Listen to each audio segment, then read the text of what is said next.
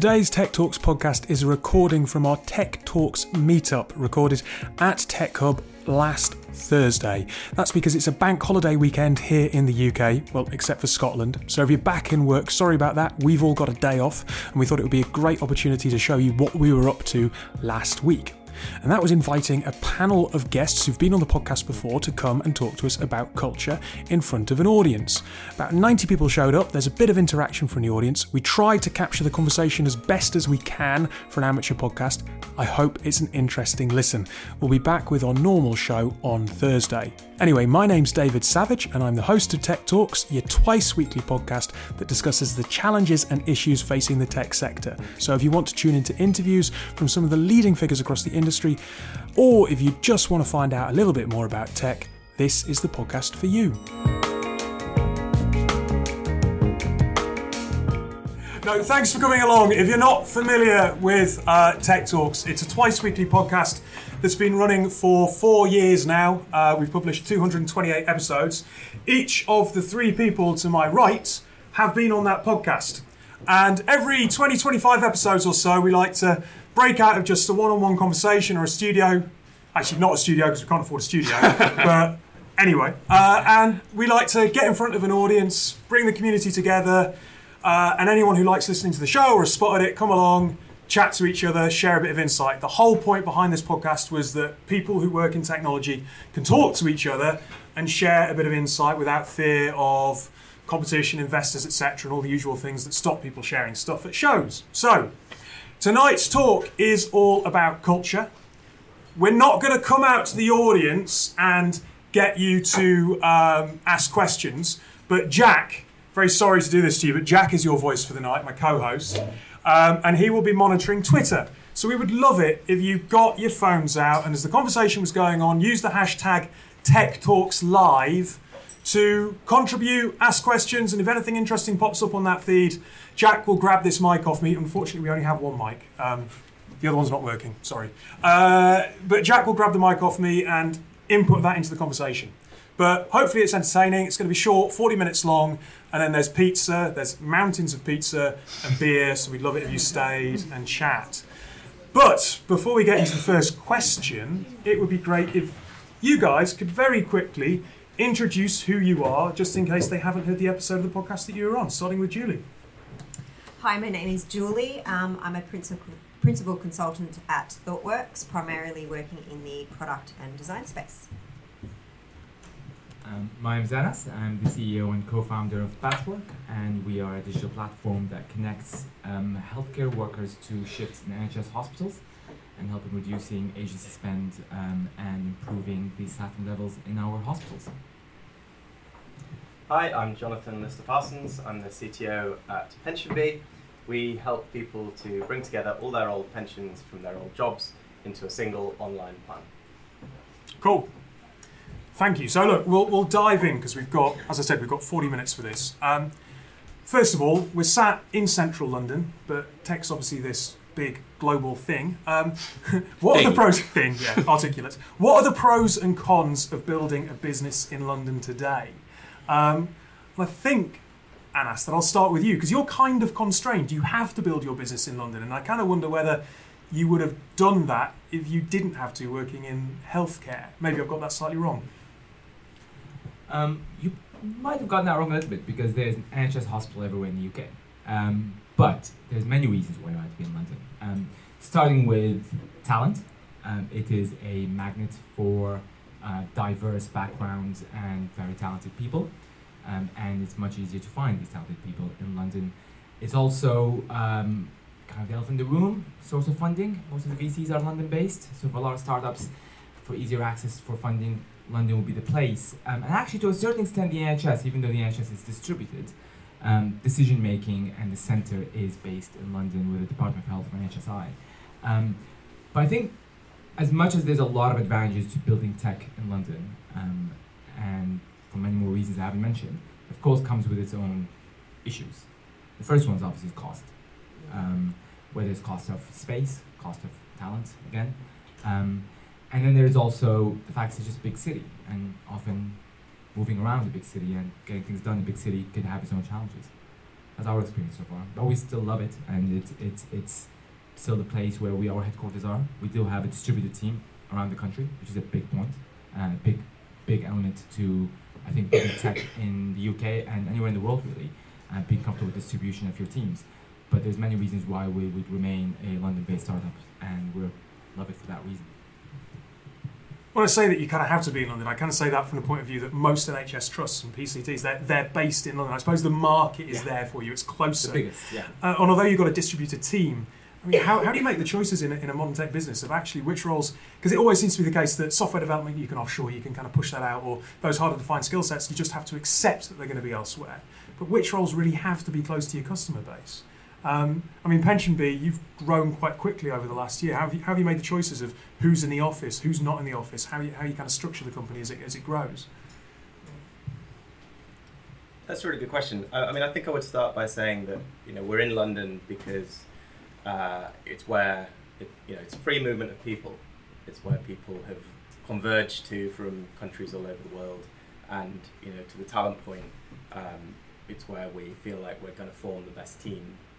But we mainly, I mean, there are about 5 exceptions, but we mainly have everybody in the same office. So we have a fairly inflexible remote working policy, although we do have people in Argentina, Singapore, Miami, Manchester, Glasgow. But if you're based in London, then we basically expect you to come into the office most of the time. And I know that's a fairly, not necessarily a very woke thing to say. But, welcome to a not very woke podcast.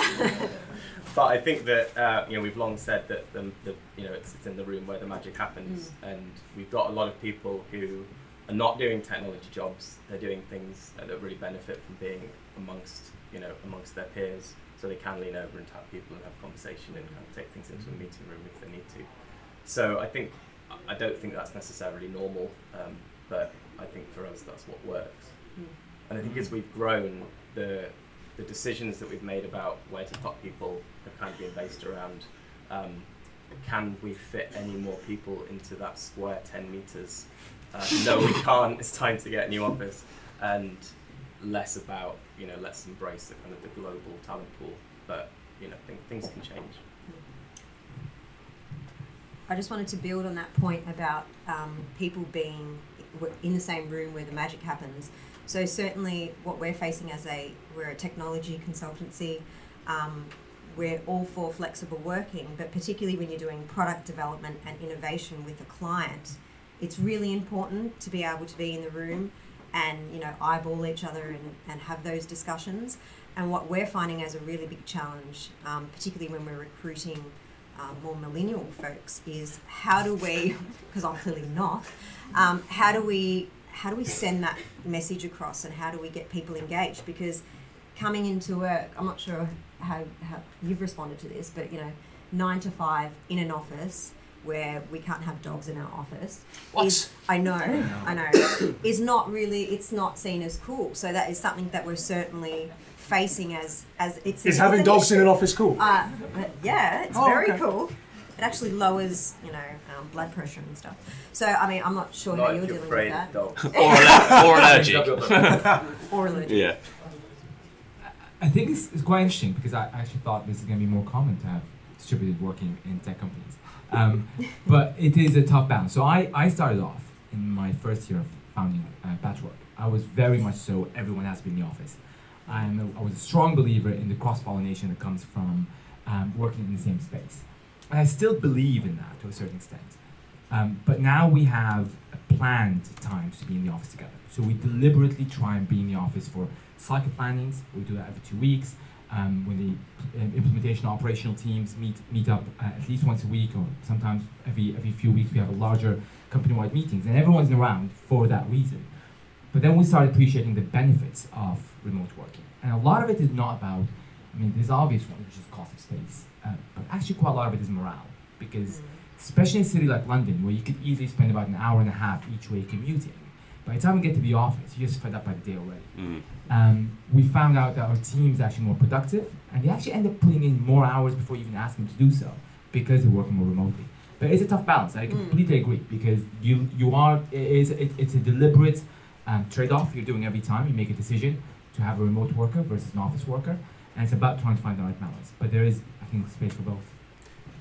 Jack, you've got something from social. No, I don't. I just had a question. You went in my ear. Yeah, no, I have a question from me. Oh, yeah. And just on London, I mean, we know that like places like Cambridge and Belfast are really starting to come into their own with their special technologies.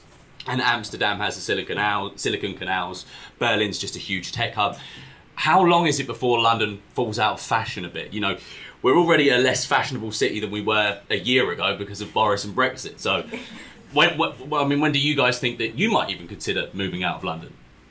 Not while the VCs are here. Not while the VCs. Look at that, stumped them all. I don't want to leave. All right. So, I mean, we serve the NHS. So our main market is the NHS. So for the longest time, it's going to remain the UK and it's going to remain London. Of course, we are looking to working with other healthcare economies. So Europe and North America will be the next natural step for us. But so long we're doing business in the UK and the business in the UK is our primarily main market, I think we'll remain in London. I still think there is more to being... It's the same question people ask, when is Silicon Valley ever going to be displaced? There's certain things that will take decades to build. There's a certain culture of entrepreneurship, whether it's the infrastructure for funding, for talent, for growing businesses, for incentives from a policy point of view, that will take a while. I know Berlin obviously is the obvious next one in Europe, and Amsterdam, as you said. And I think you will always have these roles. So going back to the obvious market to compare to the North American market, there's many other small Silicon Valley popping up. You've got Vancouver, you've got New York, but Silicon Valley is always going to be Silicon Valley. And I think it doesn't have to be one city over the other. It's never going to be, well, here you go, London's handing the baton to Berlin. It doesn't have to be that way. And I think, Brexit or not, London will maintain a position in the tech market in Europe, in my opinion. Your fingers crossed there, Julie. So as a pension company, we are very UK focused because every country has a different pension system. So, you know, what goes on in the UK system doesn't necessarily go on anywhere else.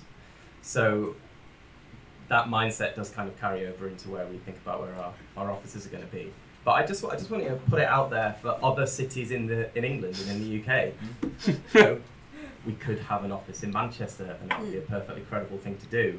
Or have an office in Dudley, or have an office in Northampton, because there's plenty of people there who can contribute to modern fintech services. You don't have to be a Londoner in order to to contribute, and neither do you have to move to Berlin or move to Amsterdam. So I think actually, that whole thing about the rising tide lifting all boats. I think if companies are being successful in their headquarters in London because of all of the reasons we've just articulated, then pushing some of that out to the other cities and regions of the UK is going to be a good thing. Mm. Yeah. Okay, now we're woke. With that. I'm going to move it on a little bit. A lot of company culture comes from the leader, but there are some unique challenges that face a founder, a co-founder of a tech business. And I'm going to come to Anas on this because one of my favourite things to happen on the podcast in the last 3 or 4 months was when you came on the podcast. And I said, how do you get out of your headspace? And you said, oh, well, I'm an A&E doctor, and at the weekends I go do A&E shifts because that's relaxing. We had a good laugh about that. Like, we de-stress by watching cricket at the weekend, and Anas goes and saves lives. Just kind of talk us through that headspace and why that is relaxing and what the challenges are when you found a business. You're such an overachiever. So not, by the way. But so. What I really meant by that is it gives me mindfulness. It sets me in the now and then, because being a doctor in A&E, you must be in the now and then. You cannot be seeing a patient, examining a patient, and thinking about that sales deal you won or did not win yesterday. So it allows me to shut down that monkey brain to focus on the now and then. It is still a tough job. Surprisingly not as tough as running a business, but it's still tough. But for me, it's about mindfulness and being in the moment, and hence why I did it for a while, and I do it on occasion on weekends. But going back to, I think, the stress as a founder, and I think the hardest thing that a lot of us don't appreciate as we're founding businesses is how fast your role changes, especially if you're moving at warp speed. So, most founders will tell you they start off as being the jack of all trades. Your marketing, your product, your sales, your everything. And then slowly you start evolving into becoming the delegator of tasks, and quite quickly you become a delegator of decision making. And that's when it becomes really difficult to move on from that point. So I think the biggest challenge of founding a business is not the obvious ones of finding funding and building the right teams. These are all very difficult. But on a personal level for the founder, it's appreciating that your role will evolve quite quickly, and sometimes not to the places you wanted to go, because there's a reason why you chose to be a founder. You're leveling up your sleeves and doing things. And the minute you stop being the doer and the coach for the doer, the minute you stop being the football player but the coach for the other football players, that's when you have a bit of an identity crisis to a certain extent, and have to figure out what's your role as a founder as the company evolves. And I think that was probably, when I speak to my co-founder a lot about it all the time, is how do we reflect on the evolution of our role, and have we even anticipated that, or do you just sleepwalk into it? And I think that's a tough one for my family. I mean, Jonathan, you're a CTO, but your role has grown with the business and changed. How have you found that transition? Yeah, so I was also there with the CEO when we co-founded the business, and my role was actually very concrete. My role was, okay, you're writing the code. So that isn't really, I mean, I still do write code, which is nice, but I've definitely seen an evolution from worrying about, the immediate day-to-day of getting the next iteration of the product out, A/B testing things, making sure that the technology scales, worrying about security and all the stuff you do in the early days, to now building a team of people who can do all of those things without my input on a day-to-day basis. And to provide a little bit of context, one of the decisions that we took was to build our technology team on juniors. So everybody who's in our technology team, it's their first job in tech. And that requires a certain amount of coaching and nurturing that you don't necessarily have if you're bringing in people who are more senior.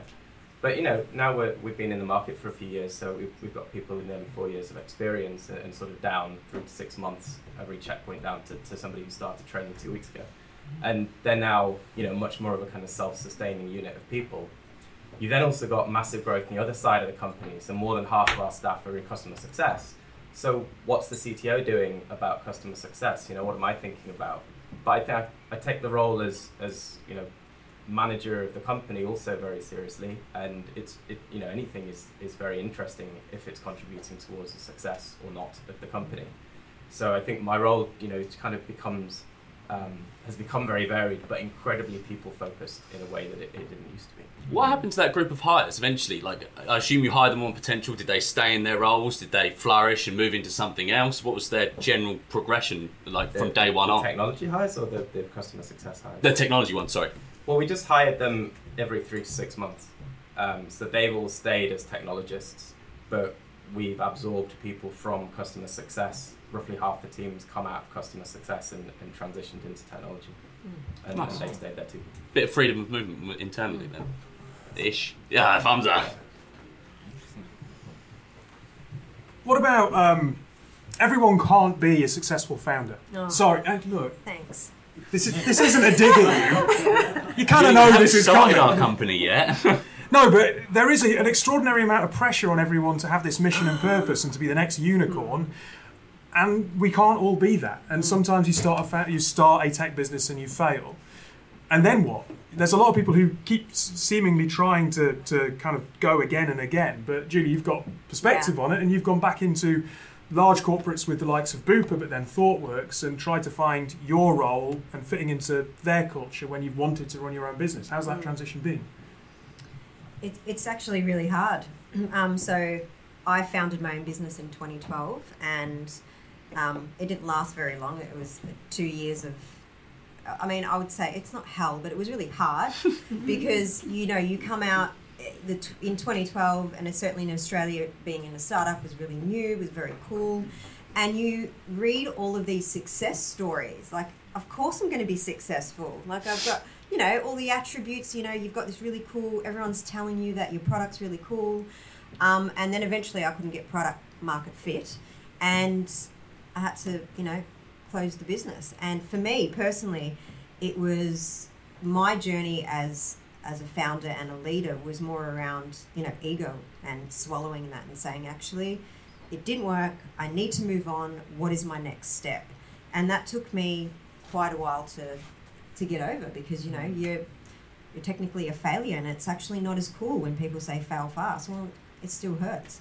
So going into my decision to go into corporate was, well, I need to feel and have that sense of I'm still autonomous. I have, a team that I can work with, and I still feel like I'm building something. And I was lucky enough to get that within Bupa, and I do that with my clients now at ThoughtWorks. So I'm quite lucky in that sense. But what I see personally now is when I'm working with scale-ups, it's that wonderful, charismatic founder that we find the hardest to coach, because their company is scaling quite fast and they need to be a different leader. And the leader that they want to be is, I know everything about everyone loves me, I make every decision, but it's like, how do you, coaching them to let go of the reins a little bit is the biggest challenge that I see. You're smiling. Yeah. Taking to get me right now. No. What was the question again? Because that was really interesting. I just forgot the question. What was the question? Oh, it was more around how not everyone can be a success, and if you're not a success, how do you then find your place in someone's culture? So I'm millennial. So it's really interesting, because I think both corporates and startups, the ones who are quite stand out to me are the ones who are able to attract founder type personalities. Because to me, founders don't always have to be founders of businesses. There's a certain set of personalities that come, or personality traits that come in a founder that doesn't always necessarily become a founder. But companies, large or small, could really benefit from these personalities. And these are the ones who are able to think outside the box, are able to work for a mission or for a goal beyond the 9 to 5 hours, the ones who are more resourceful, can kind of have a sense of magnetism around them and attract talent to come and join the same company. These kind of personalities need to be harnessed in larger corporations. So someone like yourself would be perfect for an environment with a small or large organization that would benefit from a founder type personalities. And I think it's a shame that most founder type personalities, I stop getting that phrase again now, end up escaping their companies to build businesses because they couldn't find any other way to be the best version of themselves, but by leaving and founding businesses. We need them to do some of that, otherwise we'll lose all the founders. But it's really important to find a way to get founders of businesses, successfully or not, to be able to find their way back to the working world in a way that they can still thrive the way they did as founders. And I think it's a really tough one. You mentioned there about the charisma of the founder, kind of cajoling people, building those teams. I thought, whilst everyone kind of got fixated when Fire Festival, the documentary on Netflix, they got fixated with the ills of the marketing aspect and that aspect of social media. One of the interesting pieces, I was having a conversation with someone where they were talking about the fact that what Billy did brilliantly well was he convinced people to buy into this mission and purpose. And he actually said, look in the mirror, and there's a lot of qualities there that technology founders and founders of businesses need to have, where the entire world tells them that something's going to fail, but they go, no, I can make a success of this, despite what you all think. Yeah. Mission and purpose are incredibly powerful forces in the tech space. But we never seem to kind of discuss the slightly darker side, where it's getting people to work 60 plus hours a week. And at that coal face, when you're starting a business, you go, well, yeah, but you need that. You need everyone to roll up their sleeves. When does that then trip over into being something that's maybe negative and starts tearing down the culture that you're building? If it does. You're looking at me quizzically, Jonathan. I know you have a great culture, so in terms of your beekeepers and so forth. But do you think mission and purpose is always positive? Yeah, I was looking at you quizzically. Maybe that's because you're so charismatic. That's one way a of lie. putting it. That is certainly one way of putting it. Yeah.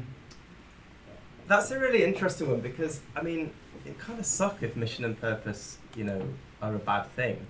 But I guess that's because when I think about it, I think about, you'd be mad to have a mission and purpose that weren't inherently good. But I guess your fire example is, of course, like, the mission and purpose there were not necessarily towards a beneficial end. So I think I'll just answer it, the way that I believe. So I think mission and purpose are always a good thing, as long as you define your mission and purpose in a way that actually makes sense as a mission and as a purpose. Because we often get the question like, what gets people out of bed in the morning? You're a pension company. Why do people want to come work for you? But we don't motivate people by saying, oh, come and do some stuff in pensions. We say we want to live in a world where people have a happy retirement. That's the vision. And the thing that we've chosen to do about that right now is make pensions simple and engaging. I should be in the marketing team. And that's the vision, and that's the mission right there. But that's very easy to sort of explain to people. In fact, you don't really have to explain it, because people just go, oh yeah, sure, right, that makes sense. Your mission is really who you are, isn't it? Living and breathing it sort of thing, for the pensions and stuff. It makes sense. It wouldn't make any sense if that failed and everyone lost sight of that, I guess. Everyone buys into that immediately. Yeah, and I think it's probably very important for my kind of mental sanity to not admit that there are missions and purposes that aren't good. Sorry, just to build on one thing, and then I will pass it to you. Absolutely. I've seen some early stats from the Harvey Nash Technology Survey, which is coming out in a couple of months. Spoilers! If you haven't done the Harvey Nash Technology Survey yet, do it. It'd be good. But there's some interesting stats around mental health in there, again. And we know that building technology companies is incredibly stressful. Over half of the people in the technology industry, it seems, believe that their mental health has been compromised by their role. And yet only 1/4 of their businesses are actually doing anything to monitor mental health. And I was doing an event during London Tech Week where we got onto a conversation about mental health first aiders. And I have to be perfectly honest, I'd never even heard of the phrase before this conversation. Turns out Mexico have a ratio where you have to have a certain number of mental health first aiders in your business looking after your staff. We don't. So why is that? Why are we not paying more attention to the health of our staff as well, the mental health rather than the physical well-being? Sorry, I know you wanted to make a point, so curveball there, build that into whatever you were going to say. No pressure. No, well, prior to working at ThoughtWorks, I worked for Bupa, which was a health and care organisation, so we were very heavy on mental health. And we had wellness days, and we also had a mental health first aider for each department. And that's regardless if you're in tech or not in tech. But I think as just being humans, being able to eyeball, again, I know I'm a big advocate for working in teams, even if it's scheduled core hours when you're seeing each other. But where we naturally need to survive is interaction with each other. And that is over and above just emailing or WhatsApping. We need to see and be in the same room. So I have found in the past, and I continue to see it today, just being in the same vicinity as the team and picking up on facial cues and saying, oh, actually, I wouldn't have known that if I was on a Zoom. But I'm in the room with you and I can sense there's something up. So are you okay? So I'm a big advocate for being just around people, because I think that as human beings, we need that connection, and it's really important for mental health. One of the things I reflect on a lot about recruitment and attracting talent to startups is often thinking of the mission and the vision as the reason why they come to you, but thinking of culture as the reason why they decide to stay. Because the mission and the vision might remain a powerful magnet if the environment they're in is not the place they want to be in, and they're not thriving, and they will leave.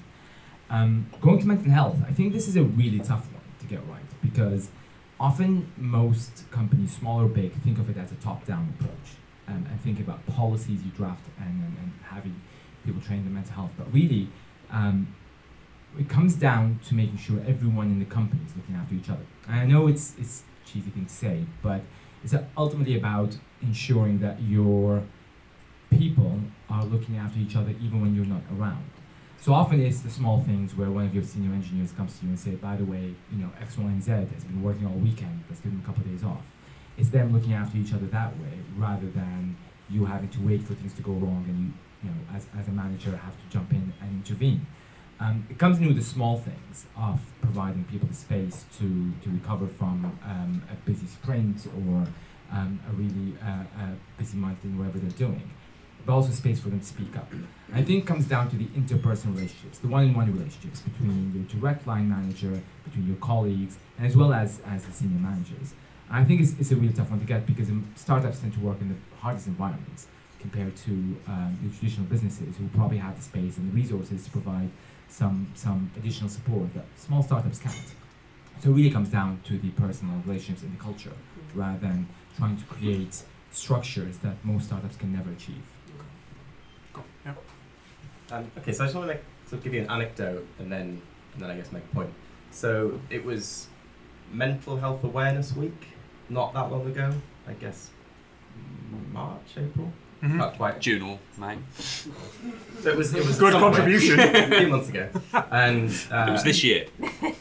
we have a weekly show and tell where the whole company gets together in a room much like this, and we'd have a table at the front. And our newly appointed head of talent, who had come from customer success, she'd been researching a lot of stuff around mental health and sort of did a takeover of the show and tell and did Mental Health Awareness Week show and tell. And almost out of nowhere, she had teed up a series of people in the company, and it was entirely voluntary, to tell their own story of struggles with mental health. And it was just incredibly emotional. You know, I'm sitting there at the front going, don't cry, that's a really bad idea. But, so she started it off and she told her story of, struggling with mental health, and people just kind of coming up and telling stories that you thought, in your colleagues, what are you doing? But the point was that they felt comfortable doing that. So that was kind of an amazing reflection that the culture that we tried very hard to build was really meaningful for people. So the point that I want to make in terms of how do you do mental health, I think you do have to find ways to systematize it. Otherwise, it ends up being, and I don't want to take away from your point. It does end up being tap on the shoulder, somebody's having a bad week. Why don't you let them go home early, kind of thing. So we build everything around happiness, and we have happiness managers. So that's the first thing that you get when you join is you know who your happiness manager is. Like, you know about that before you join, and you have 6 to 8 weeks between meetings with your happiness manager, and they sit down and they say, how are you feeling? And the whole dynamic of that conversation is, what can the company be better doing for you so that you feel good about yourself and about your work? And that's very, very different from meetings with managers that are normally the way around, where you're saying, what are you doing for the company and how well are you doing it? Which completely shuts down all sorts of conversations. And I think that if you just switch things around and try and build a really supportive culture for people, it doesn't have to be on happiness, it can be on whatever thing works for you, then I think that's a really good point to start from. You switch the focus and then look for processes that can embed that within the teams. We've got 3. We've got some questions from the floor. I'll do it chronologically. So first question from Hank. Sorry if I've mispronounced your surname, Hank. And this follows on from Nas's decompressing anecdote of working in A&E shifts, which is just the craziest thing I've ever heard. Everyone else on the panel, how do we decompress?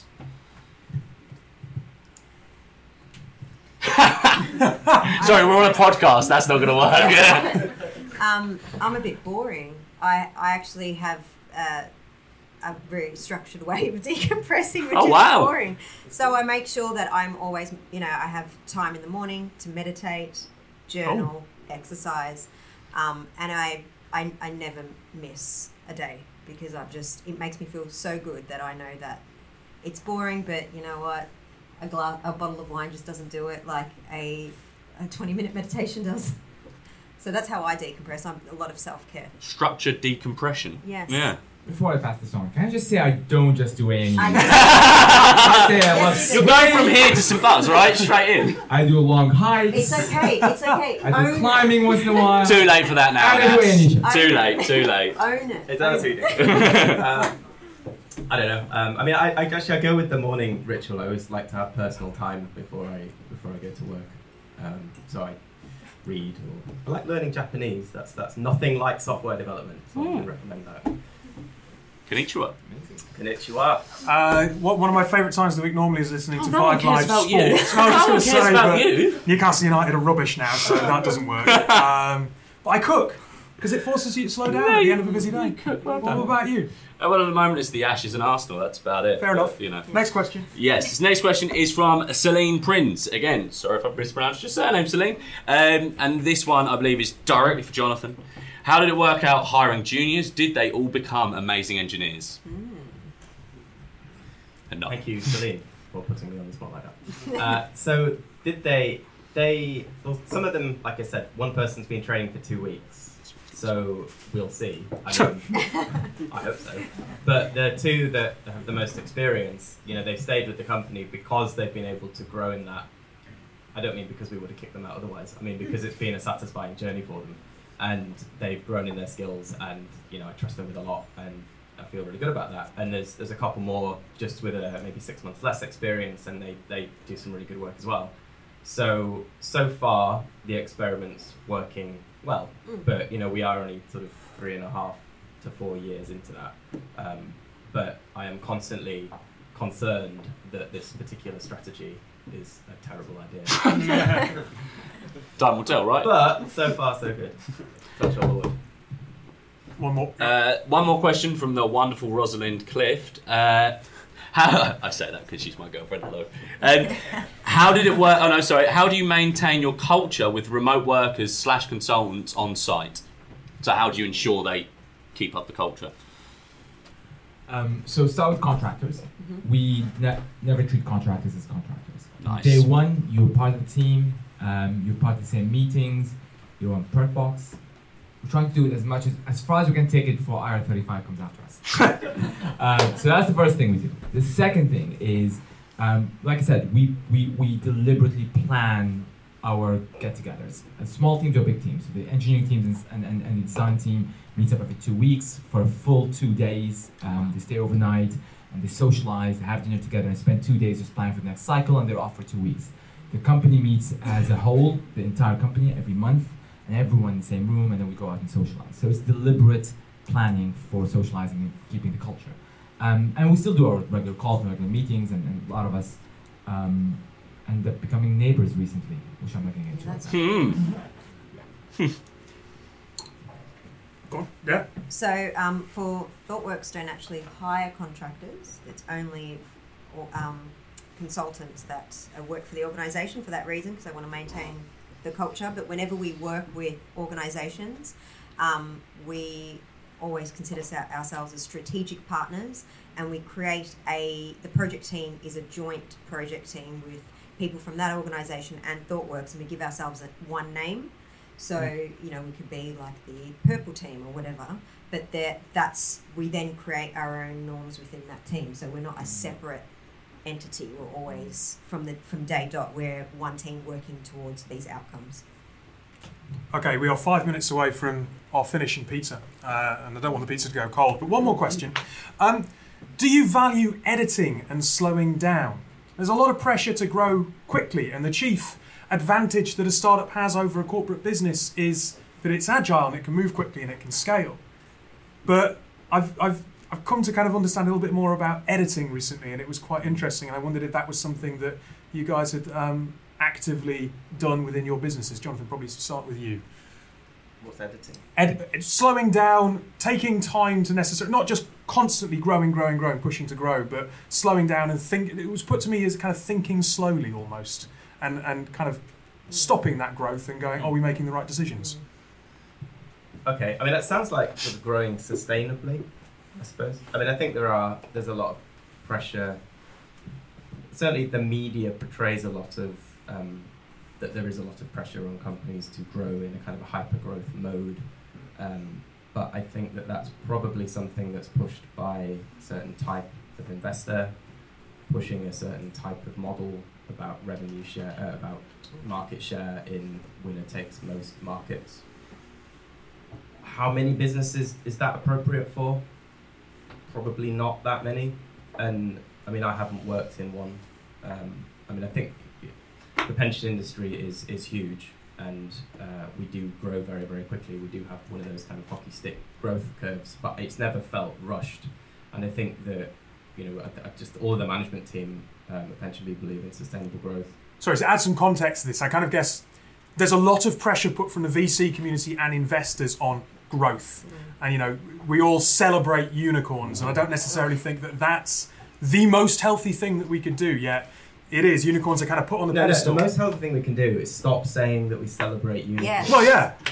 They're And start mythical saying creatures. things like we celebrate, that company that became profitable and pays its staff really well and have holidays. Yeah. Just, I don't know, better messaging. So yeah, I'm not on the fence, clearly. We need Russ Shaw from Unbound London to stop saying we need the next unicorn now, don't we? We love Russ, but yeah, he's putting pressure on everyone. In terms of editing and just time to reflect on what you're doing and slow down, I think each founder and each management have their own style of doing it, whatever works for you. Me and my co-founder found our way to do it. I don't think he likes everything I do. So one of the things I do is... We can ask him. He's By here, the way, right? he's in the room Yeah. right there. One of the things I do is on the way back home at 8 or 9 p.m. I start recording a long voice message on the WhatsApp. How's that? Have you ever tried doing one of those? Yes, I love Where it. he feels he needs to respond. It's like, oh, I need to respond, but it's just a recording. And I just do a brain dump. But it tends to be one of those that slow down and reflect. That's one way of reflection. My other thing I do... You're torturing him. I've got three of them. The second one is Sunday brunches with my senior management, where we just talk about none of what happened last week and nothing what happens about next week. It's all about vision, strategy. Are we on the right path? Are we thinking big picture? Are we, just forget the tunnel vision, just focus on the big picture and just have a conversation. Nothing about what's happening day to day. So Sunday brunches work. Not with everyone, but it works with the senior management. The third one is make sure you take holidays. So many founders probably are waiting for that deferred gratification one day when you exit, and that's when you relax. Make time for holidays. And I've gotten better at it in the past year. My co-founder is still not yet, so I'm pushing him to take some holidays. But take holidays. It feels like an attack now. So I'll leave him a long WhatsApp message tonight reminding him to take a holiday. But genuinely, because we all know founders will never switch off. So holidays does not mean you're switching off, you're on the beach, you're not thinking about the business. Of course you're thinking about the business. But you think about the business the way you need to think. Going back to the editing, you're thinking about the things that are not distracting you every day from that sale, that deal, that new release that you're going to go out with. You're just thinking about, where am I going with this? And the only way you can do it is just leave the country, switch off your phone, and be alone somewhere with your partner, with friends. Whatever you have to do, you will still think about the business, let it happen, but you're doing it in a very different way, in a helpful way. So that's my 3 ways of editing and slowing down when I can. No. Right. I've got 2 more key messages then between more beer and pizza. First of all, thank you for coming along. This event has been supported by Nashtec, who are part of the Harvey Nash Group. They have kindly paid for all of the beer. Well, Andy, my MD, has currently paid for the beer, much to his consternation. But they will, I promise, pay for it soon, Andy. And they've paid for the pizza. They have 2,000 software engineers out in Vietnam. We're the second largest employer and investor in Vietnam. So if you're interested in finding out about Vietnam, it's a very young, highly educated country. Come and have a word with me and I can put you in touch with someone at Nashtec and see whether or not there's a conversation that might help your business there. The second message is entirely self-serving and selfish. For the last 6 years, or maybe 7, I've supported Action for Children through an event called Bite Night. Harvey Nash have long worked with Bite Night. And in about 16 days, I am running up a mountain in Switzerland. A marathon, 26.2 miles, going 6,500 feet uphill, which is 6.5 times the height of the Shard in about 5.5 hours. So I'm going to die. Please make it back. Please make it back. Shut up. But on my Twitter handle, which is easy to find through the Tech Talks page, which is @Tech_Talks, should remember that. I have a Just Giving page. I would love it if you could support me because it's going to a good cause and I am going to kill myself. But, Wait, what? that's not good mental health conversation. Anyway, look, I hope you enjoyed the contributions from our lovely panel. Thank you for coming along. If you want to find out more about them, go to the Tech Talks website, type their names in, Julie Fidel, Anas Nader, and Jonathan Lister Parsons, and you will be able to listen to their podcasts there and find out more. But apart from that, enjoy beer, enjoy pizza. Please stay and discuss because there's a huge amount more on culture that we haven't touched, and thank you for coming along.